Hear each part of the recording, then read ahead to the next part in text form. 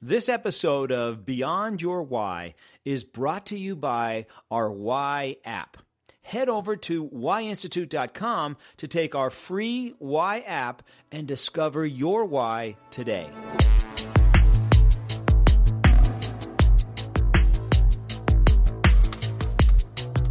So today we're going to talk about the why mastery. Now, if you haven't had your why discovered, go to whyinstitute.com, discover your why, and then come back, because this will make a whole lot more sense to you after you've discovered your why. But today we're going to talk about the why mastery, and I've got a very special guest for you. The why mastery, let's talk about that for a minute. People with this why love depth and breadth and details, right? They love the intricacies and they love the nuances of things. And they're really good at going very deep on lots of different subjects. And so I want to introduce you today to a very special guest. His name is Jason Rogers. Jason is an Olympic silver medalist, and he's a two-time Olympian in fencing. Following his athletic career, he began working in advertising, initially through the prestigious WPP Fellowship, and later at Ogilvy, a worldwide leader in the industry. Jason attended The Ohio State University on a combined athletic and academic full scholarship and graduated summa cum laude in 2006 with a degree in psychology. He is also an active public speaker, having delivered talks at Google and multiple TEDx forums. In addition to writing and speaking, he also runs Better Fencer, an educational website aimed at helping fencers get to the next level. Jason lives in Los Angeles, California. Welcome, Jason. I am so glad and honored that you joined us here today. It's a pleasure to be here, Gary. Well, I got to ask you, since we're just finishing up the Olympics, I got to ask you the first thing, which I'm sure everybody's wondering, is what is it like to be in the Olympics?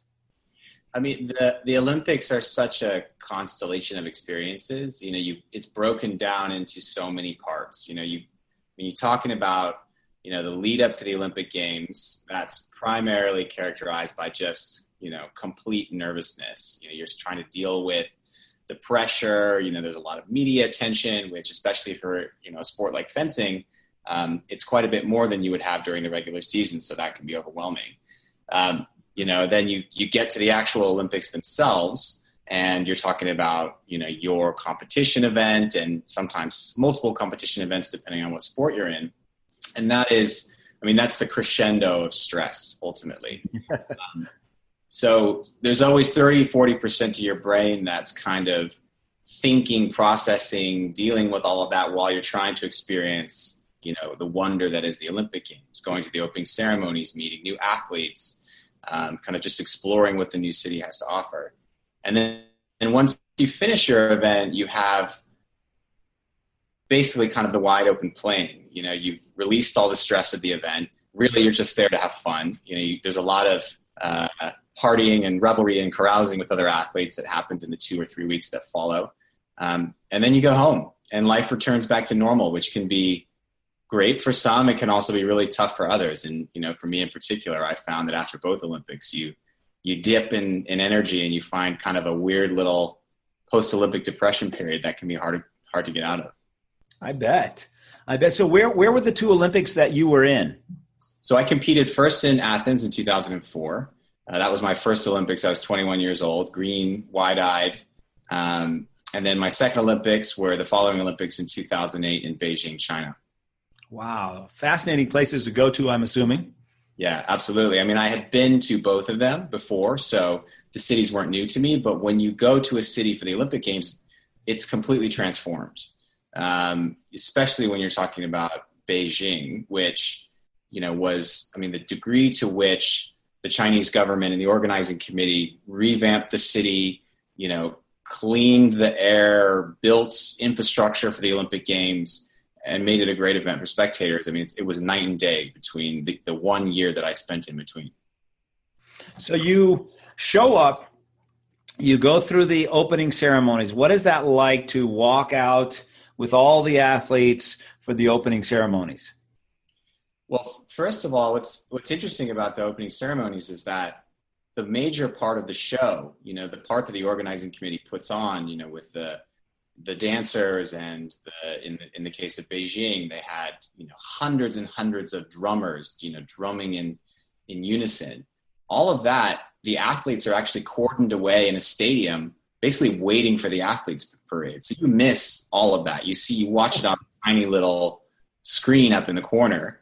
But once you do actually march out and you're there with your teammates, with all the other countries, with something like 90,000 people in the stadium, just sort of, cheering their heads off.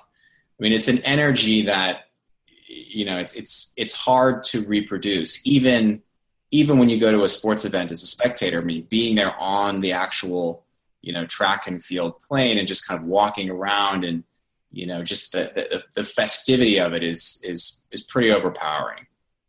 Wow. Were you one of the guys that walks with their phone recording as you're walking in and trying to record everything, or was that even possible back then? Well, in 2004, I mean, I didn't have a smartphone.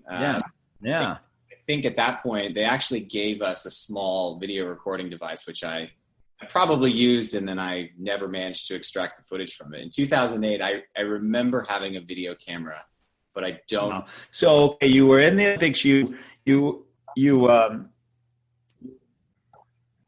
go ahead. It locked up on us there for a second. Go ahead. I'm sorry. I actually just wanted to correct myself, because in Athens in 2004, I actually didn't walk in the opening ceremonies, because I competed literally on the first day of the Olympics the next day. So in 2008, that was the only opening ceremonies that I was able to walk in. And I did have a video camera that I managed to capture a little bit of footage on. Ah, okay. That's great. So you went through the whole tournament. You get to the final match. What happened in that final match? In Beijing? Yes. Well, let me just back up and tell a little bit of a story from Athens to Beijing, because I think, it illustrates how important that moment then later became to us, which was in 2004, as I mentioned, I was 21. I was my first Olympic Games. I showed up there, really not prepared for that pressure at all. And I fenced against a very veteran Italian fencer, a guy who had probably 10 years more experience than I. And he battered me. He beat me very, very, very badly. And so in the Olympics, you have two competitions, an individual and a team event. So in between that, bruising that he gave me in a team event, I had to kind of figure out how to recover psychologically and, at least put forward a good performance in the team for my teammates. Then in the team event, several days later, we fenced incredibly well. We ended up in the medal round fencing against Russia for the bronze medal. And the score went all the way up until the final touch. In the team events, you fenced to 45 points. So it was 44-44, US against Russia. And unfortunately for us, the Russians won. So we lost by 1 point for a bronze medal. So we all left Athens just completely crestfallen. I was very unsure about what I wanted to do with respect to sport. I didn't know if I wanted to continue or not, or go back to school or whatever. I ended up deciding I wanted to go on and managed to requalify for the Beijing Olympics. And again, very excited for the experience, but, not always, not as equipped for the pressure as one, could be. So in the second match actually of the Beijing individual competition, I lost again, very, very, very badly.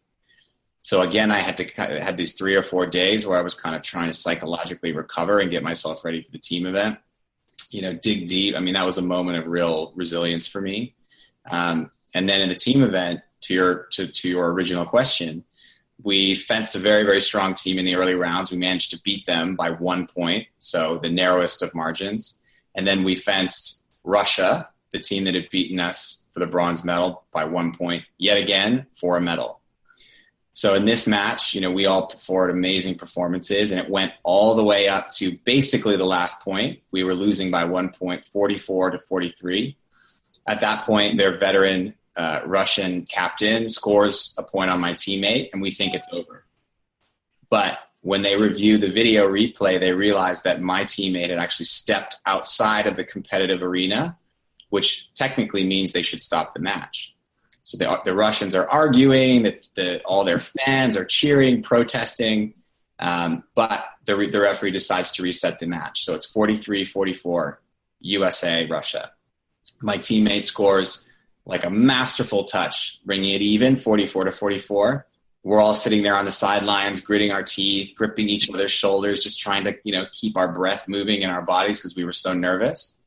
And on the final touch, he makes a miss and launches into this tremendous airborne attack, catching him just on the mask before somersaulting over and literally landing on the ground. We win 45-44. That advances us through. That basically puts us into the round where we were guaranteed a medal. And it was the most kind of explosive moment emotionally I've ever felt. We all kind of ran together, celebrated in a big kind of dog pile. All of us pretty much in tears, completely in disbelief. I ran into the stands, hugged my mom. She's crying. My dad's crying. Everybody's just like screaming bloody murder. It was the magic of Olympics, I think, summarized in a moment. Oh, that's awesome. And then you went on to the next round. We went on to the next round. Unfortunately, we then lost that match to France. They won the gold. We won the silver. But nevertheless, we went on, stood on the podium, got our medal, and it was a moment of great pride for us and all of our friends and family. What a great experience, Ian. So tell me, what is it that you like? What attracts you to fencing? How did you get into fencing? I mean, of all the possible sports, how did you end up in fencing? It was actually completely by luck.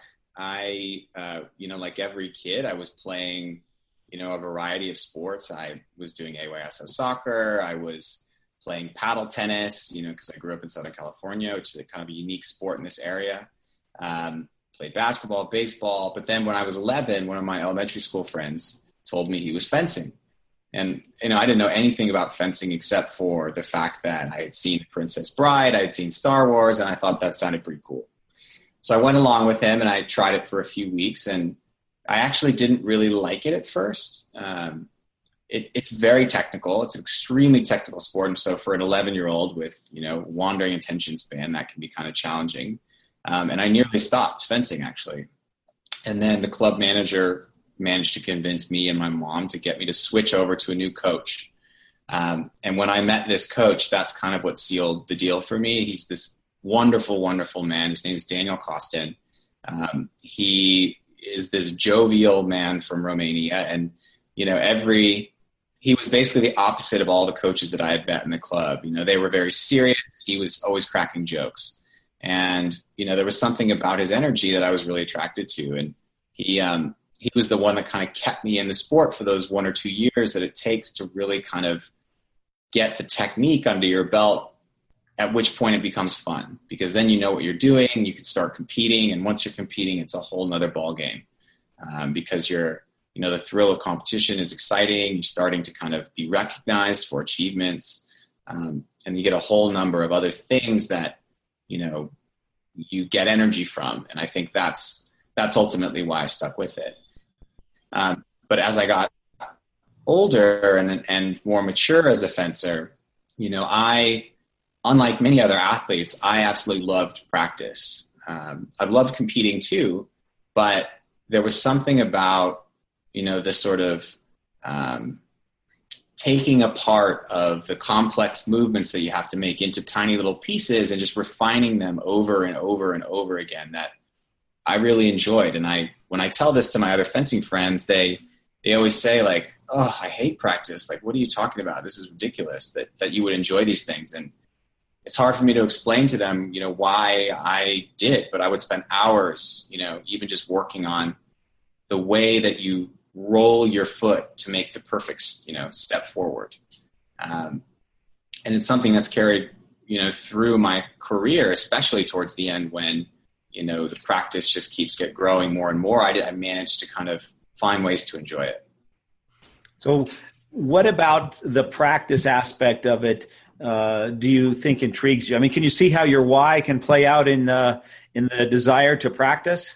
Yeah, absolutely. I mean, I think, so my why is, to master things. And when I learned that, it made so much sense because, I almost get uncomfortable when I find that I don't have enough time to dig into something. And that could be in the fencing arena, that could be in the work arena as well. But for some reason, I feel kind of magnetically pulled towards really getting under the skin of something. And so as it relates to practice, I think it was just, me trying to like pull apart even just that one movement into its most basic, almost like molecular components, and trying to figure out how a little improvement to one or changing things just so could potentially improve it just even by 1%. And then the accretion of all that gain, I felt was, going to be sort of my competitive advantage in the long run. Have you always enjoyed taking things and going deep with them like that? I mean, is that something that's always been in your DNA? Absolutely. I mean, I think I've always been told that I'm very detail oriented, almost to a fault. When it came to my, later on after my fencing career in advertising, it was interesting because in my first year working in advertising, I was working as an advertising strategist, what often agencies call a planner. And the job of a planner is to uncover, insights that help the team basically create better messaging and more relevant communications with them. And I was doing what we call a competitive report for one of the brands that we were working on. And I was tag teaming it with a more experienced strategist. And I was completely baffled by the fact that we were going to do this competitive report, which in my view needed to be extremely detail oriented and needed to canvas kind of all markets and all competitive brands and, present a very cogent, argument as to why and how the brand needed to do whatever it was they needed to do. And my colleague was, couldn't believe the level of detail that I wanted to put into it. She was like, look, spend a day on this and move on because, and to her credit, she was right. The client is only going to spend 2 hours with this. So why are you spending 2 weeks with it? But the inclination is there. I wanted to do it properly. I wanted to kind of get into the very bare bones of it and mostly to get to the right answer. But, natural realities of the workplace don't allow that sometimes.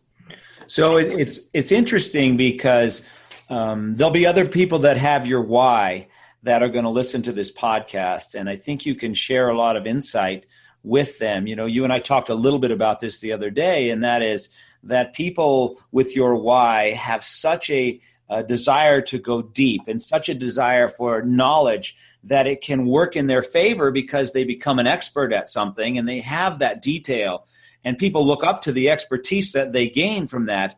But it can also have a downside to it in that it can take you forever or something. You can't sometimes get out of your own way because you want to go so deep and you love that. That's the fun part to you. Yeah. Yes. So how were you able to overcome that? It's a constant challenge. I mean, I don't think there ever is an overcoming it, but what I try to do, and actually what my fiance, who's wired very differently than I am, tries to help remind me to do as well, is to always try to get out of that little cave that I like to spend time in. I mean that both physically and kind of figuratively, in that, when I go into something, it's kind of my own little bubble,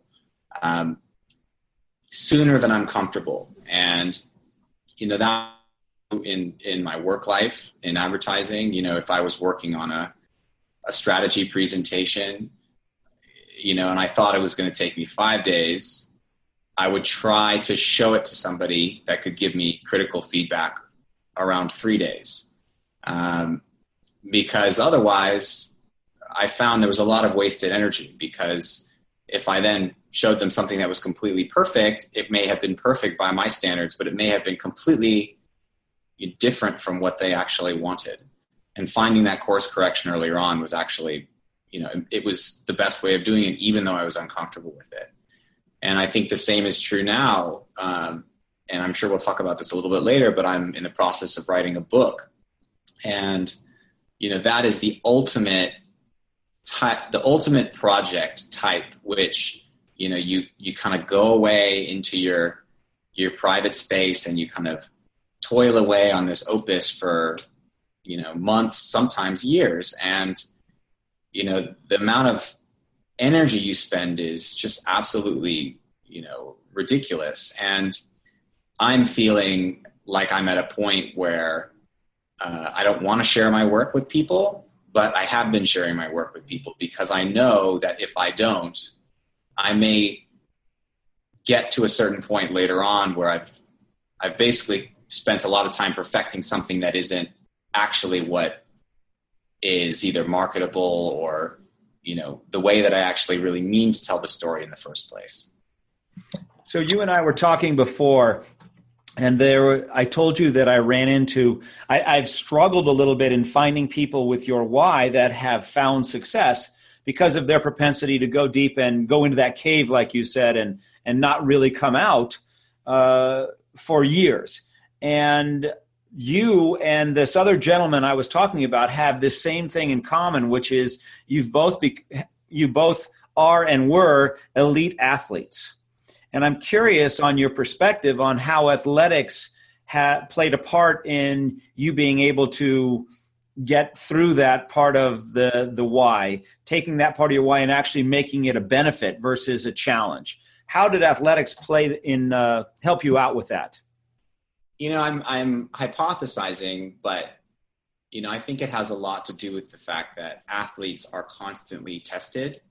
In my sport, you compete somewhere in between 15 to 18 times a year, sometimes internationally, sometimes nationally. And, the inclination of somebody with this why is, you'd spend all your time practicing, getting better. But if you want to achieve a result of any importance, or if you want to qualify for a national team, for example, you have to consistently be showing up at these tournaments every single year so that you can earn the points to then go on and be selected to that team.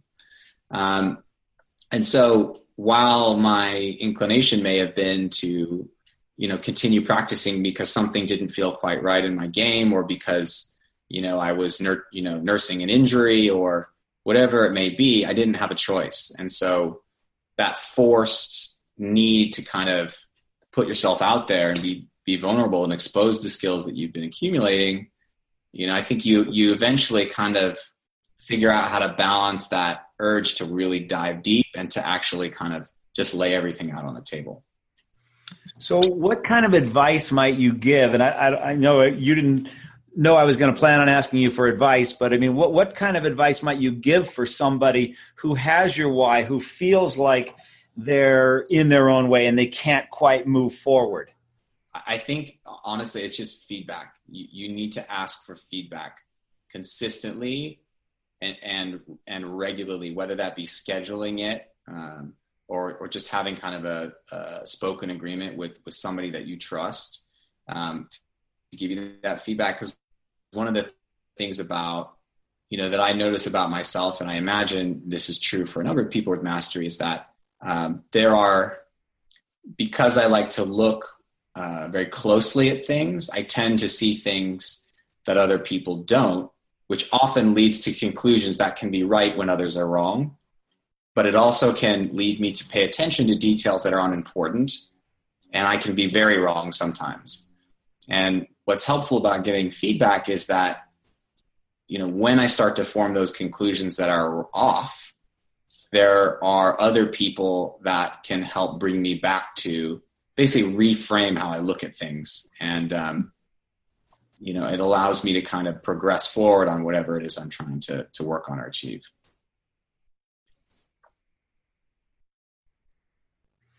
Can you say that again? It kind of cut out right there. What did you just say? The last bit? Yeah. I was just saying that the feedback helps me to reset the way I'm thinking, because sometimes when I look at something very closely, I can be very right, but there are occasions where I'm very, very wrong. And, for example, in a work scenario, 8 out of 10 times I'm going to listen to a client and they're going to say, we're looking for this. And I'm going to go away, and I can, because I'm pretty self-sufficient and detail oriented, I can put together a solution pretty autonomously. But 2 out of those 10 times, I'm going to have completely misinterpreted something that they said because I'm paying attention to details that actually they said but didn't really mean or aren't important. And so having feedback from a exactly. In the case of, the book that I'm writing, having a sort of strong editorial voice, be able to weigh in on some of the work that I'm doing, that's what kind of keeps me away from the danger of going too deep. Excellent. How about time frames? Is it important for you to have a time frame, a structure around time? Yes. And there's 2 things I'm thinking of as you ask that question. Maybe we probably should talk about both of them, because I think what you're asking is whether or not routines play a key part in my life. But there's also if you're working on a project, how do you structure that timeline out so that you don't let mastery get the best of you and basically miss your deadline? Yes.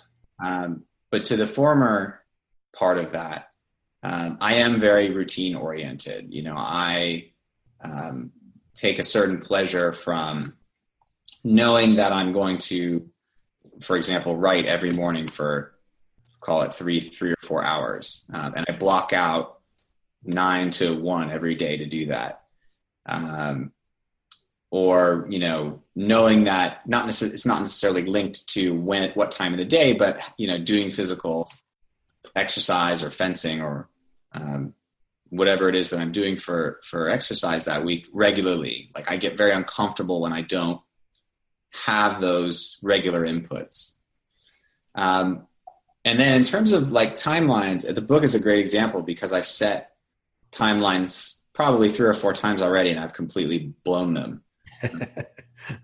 And that is, I suppose, in my defense, not entirely because of this like mastery kind of need to get everything right and perfect, but also because the project has changed, and naturally that extends the timeline because you almost have to reset where you started from in the first place.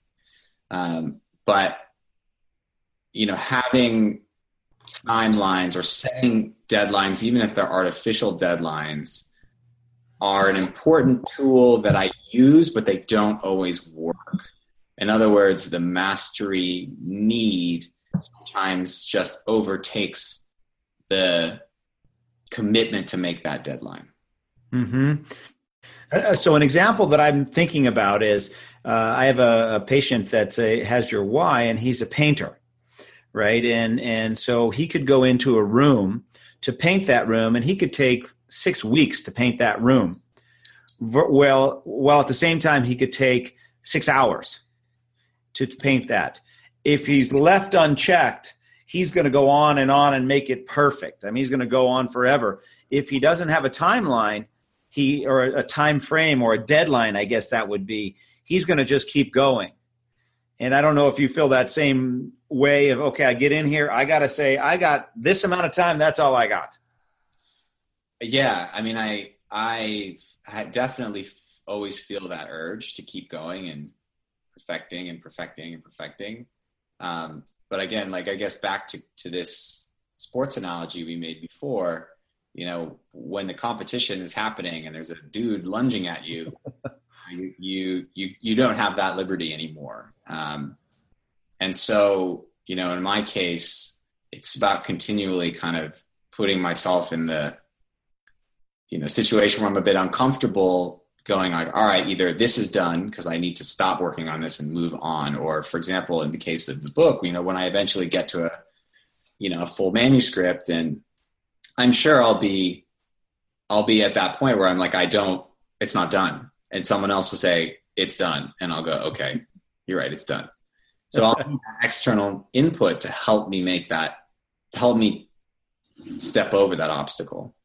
What I like about what you're saying is, and this might be something that goes back to sports as well, but what I like about what you're saying and what I'm hearing is you're saying, I need to look outside myself for help.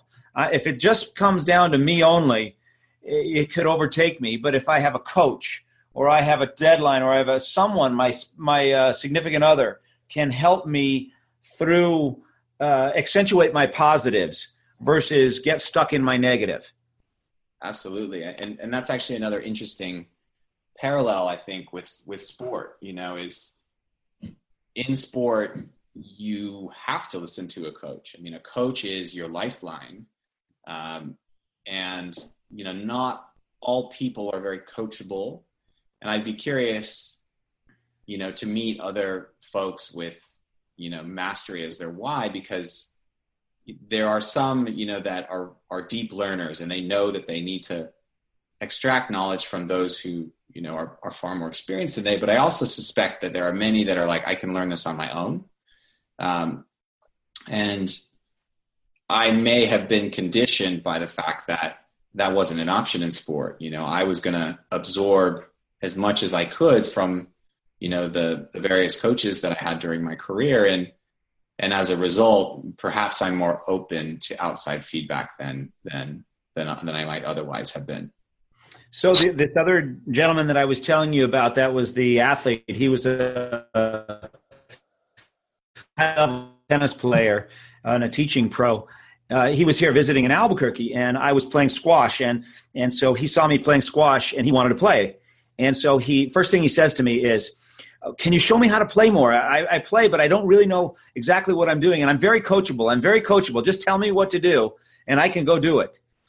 And so I wonder if that's a function of the why, or is that a function of having a coach in tennis? But he's the other gentleman that, same thing in tennis, when you hit the ball, you don't have time to analyze that for 10 minutes, right? You got another ball coming back at you in about 6 seconds or whatever that time frame is.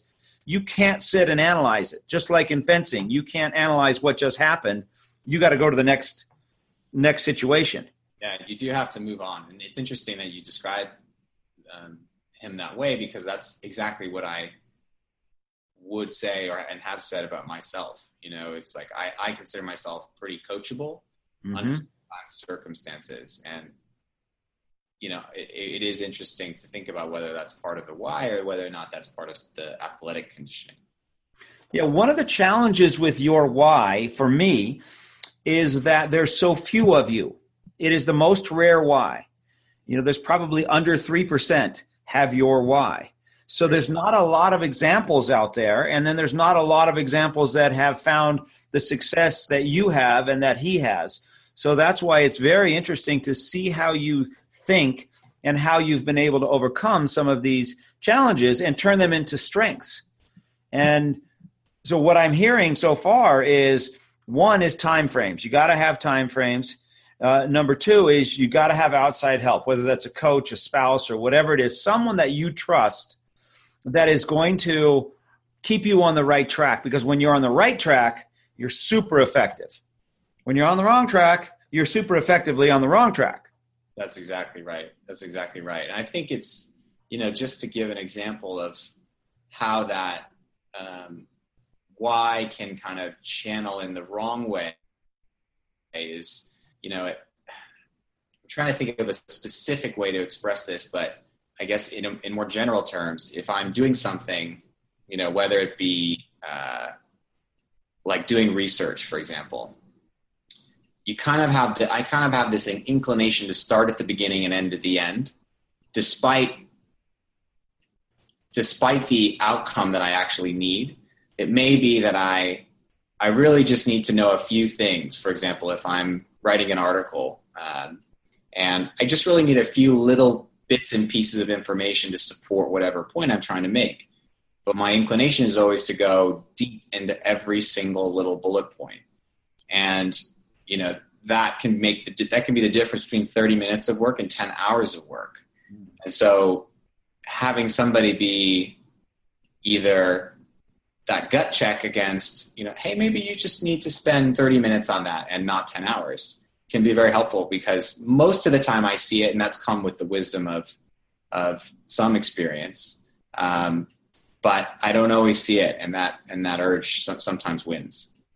Yeah, I could see that. I think I might have told you that there was a gentleman that worked for our organization that had the why of mastery, and he was our IT guy. And I remember there was a time when I said, and we were doing lots of different websites for people. And so there was a time when I needed something changed on the website. And I said, I need this phone number changed to a different phone number. And I said, how long do you think it'll take you to get that just changed for me? He goes, that'll be about 2 weeks. And I said, 2 weeks? How could it possibly take 2 weeks to change the phone number? I know it's like a 10-second thing. He goes, well, I'm going to have to say, if I change that, how is it going to affect the page? How is it going to affect this and that? I got to research this and research that. I'm like, I need it done now. I don't care whatever happens to it. Just do it right now. So it was, it was hard to get around that without a time frame. If I left it to just him, 2 weeks later, I'd be checking up on a phone number change. Yeah. So. Yeah. I mean, that can be helpful. I suppose, in your case, that example is, it seems pretty clear, right? He needs to just make what seems like a very superficial change. But I can also guarantee you, though, that because of his why, your IT systems were probably, not vulnerable. Everything was up to date. You weren't, you're always kind of trying to future-proof things, I think, or at least that's the way I think about stuff. For example, in this educational site that I run, I'm always trying to kind of think ahead so that I'll put the work in now so I don't have to put it in later. But oftentimes you don't get to the later. So that work that you do at the beginning is wasted. And making that judgment call for someone with a different why is easy. Just do what's easiest right now. But for somebody with, I suppose, mastery, I'm always inclined to pick the hard way because I view that energy as an investment. So if you knew somebody had the why of mastery, you run into somebody, or I introduce you to somebody, and their why is mastery, what kinds of careers would you say would be good for somebody that has your why? I think writing, any long form communication, because it requires a certain persistence and attention to detail that I think comes more naturally to people with that why. It's one of the reasons why I've, taken a step back from my advertising career to work on this project, because it was a craft that I thought that I would be better suited for, or I suppose even better calibrated for is probably a good way of expressing that. Academia, certainly. I mean, if you get a PhD, you've got to spend years researching just one specific aspect of a topic. Anything that is deeply technical, engineers, I think, again, it's a certain desire to learn new things, which engineers need to do all the time, as well as implementing things with a certain level of precision that's going to be able to stand the test of time. People always talk about, the beauty of the code that one writes, and I think only someone with a mastery why is much more inclined to be able to assimilate the skills to be able to do that. I mean, it's really just anything that isn't rapid fire. Just referencing again my kind of advertising background, there was a position in the agency where there was a team that was responsible essentially for generating new business.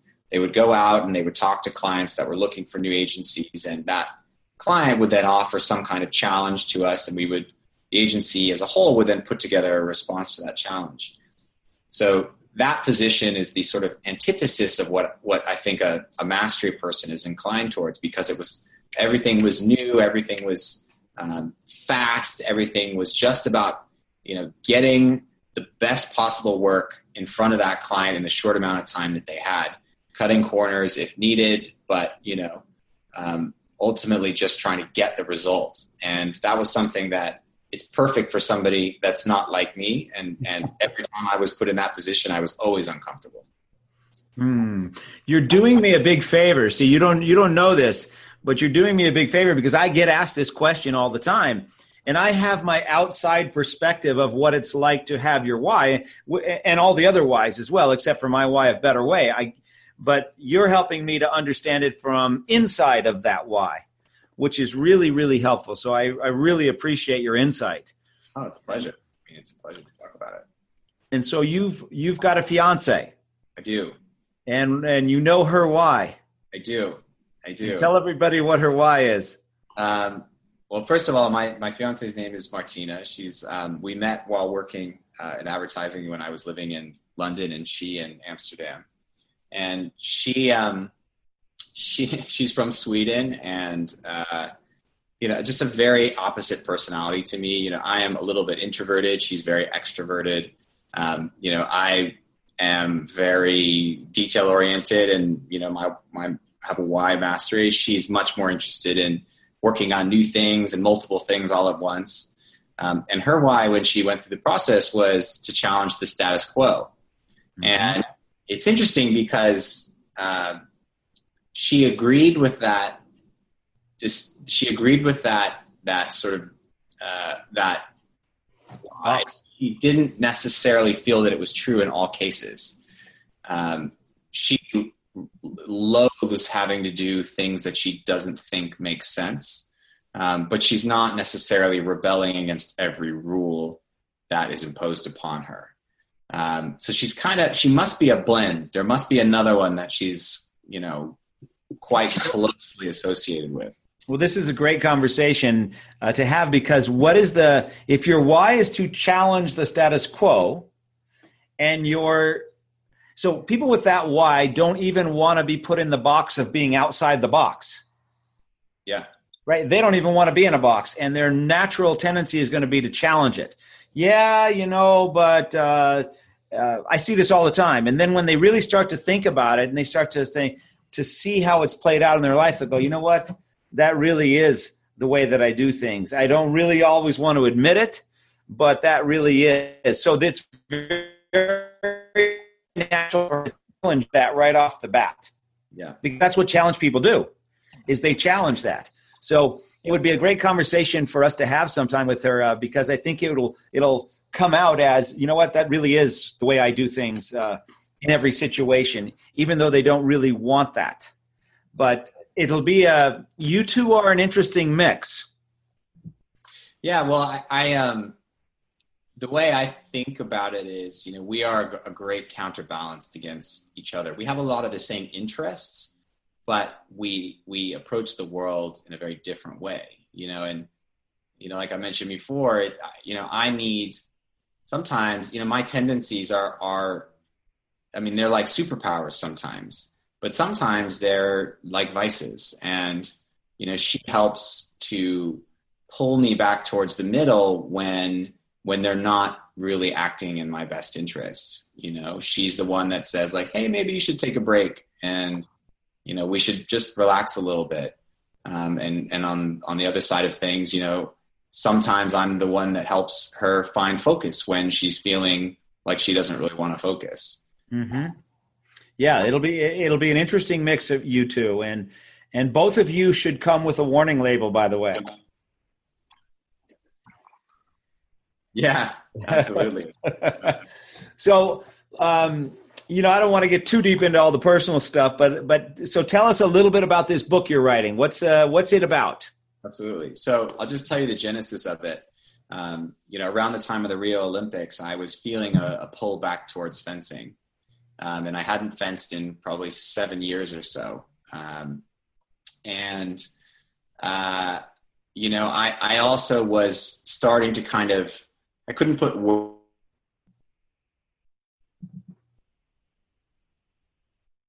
one thing that was going to, are you there?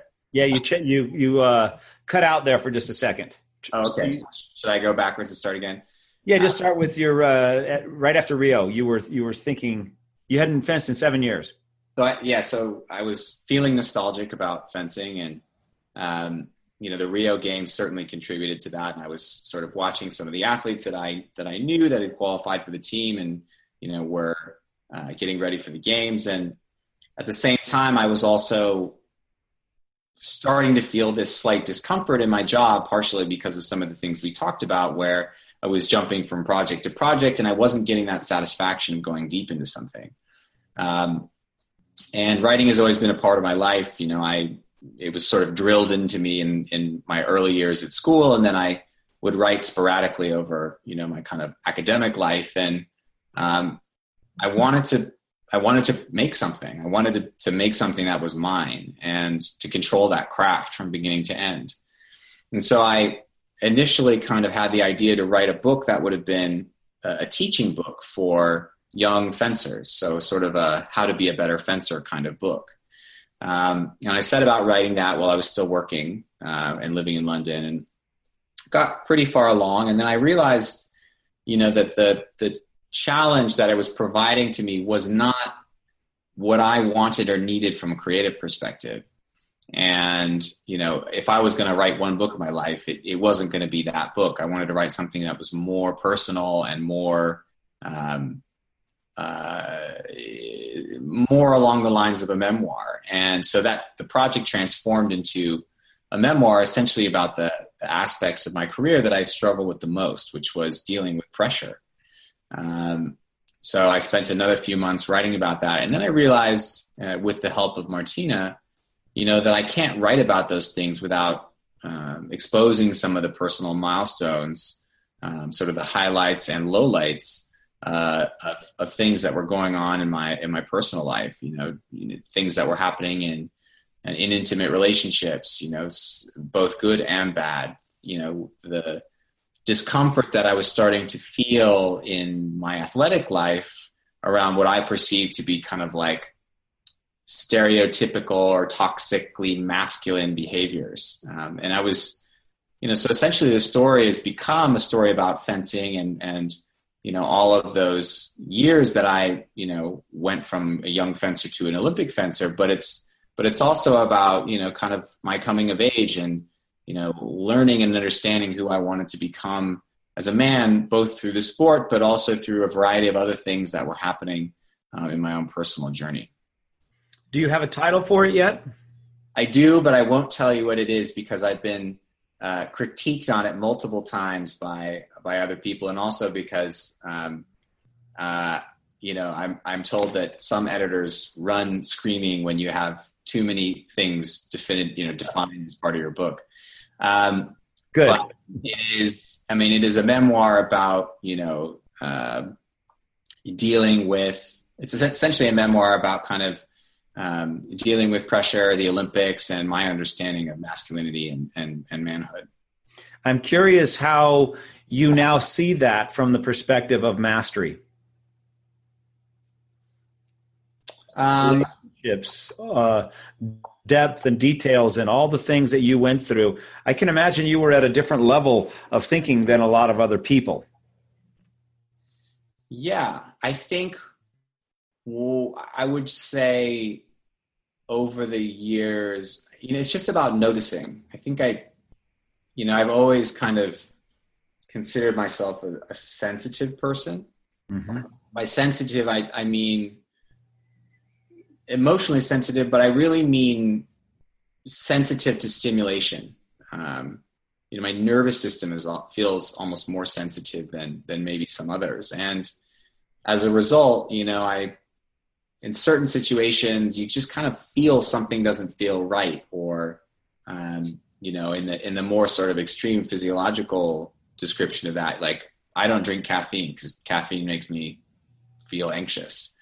But I think those two things, sensitivity and mastery, are part and parcel with each other, because in order to be able to go deep into the details and kind of like discern what matters and what doesn't, or to pick apart, that little difference that actually makes the difference in the end, you have to have a certain level of ability to really feel the nuances. Mm-hmm. I think that comes from some level of acute sensitivity.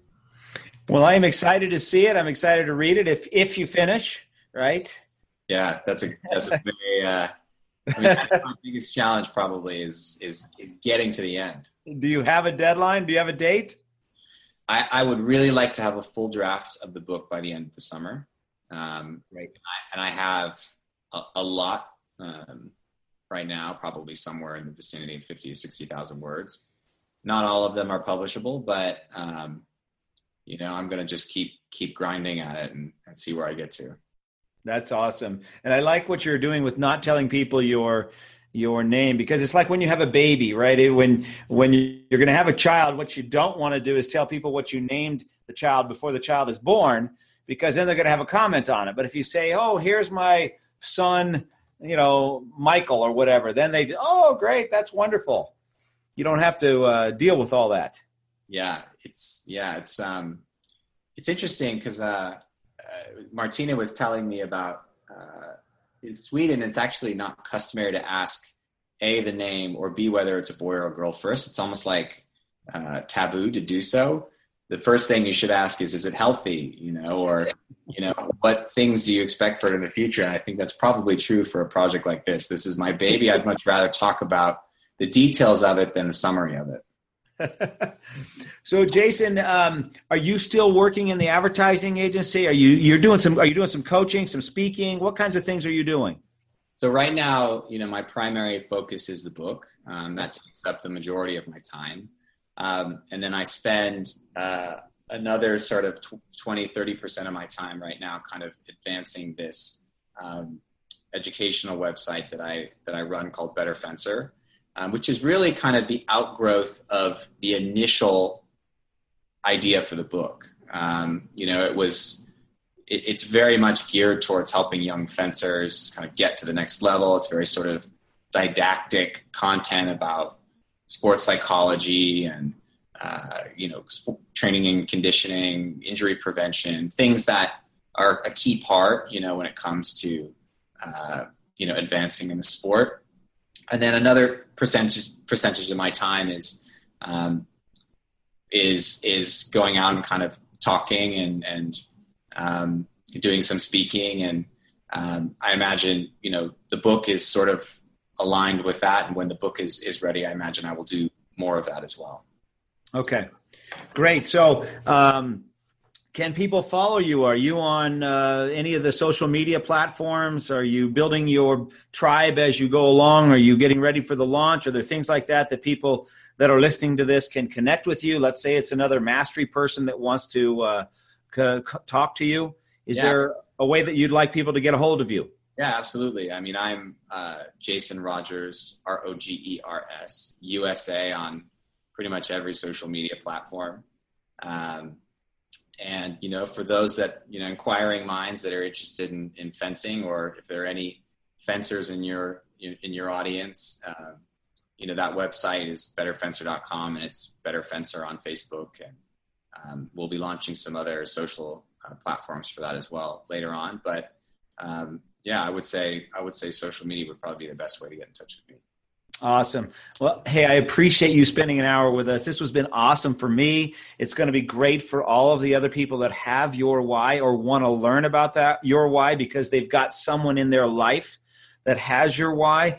Just this morning, I was at a board meeting, and the son of one of the other board members has your why. He lives in New York City, and he's in an art school in New York City. And he's always struggled, with understanding his son. So I told him today that we were going to have this conversation. So I'm sure he's going to want to hear this.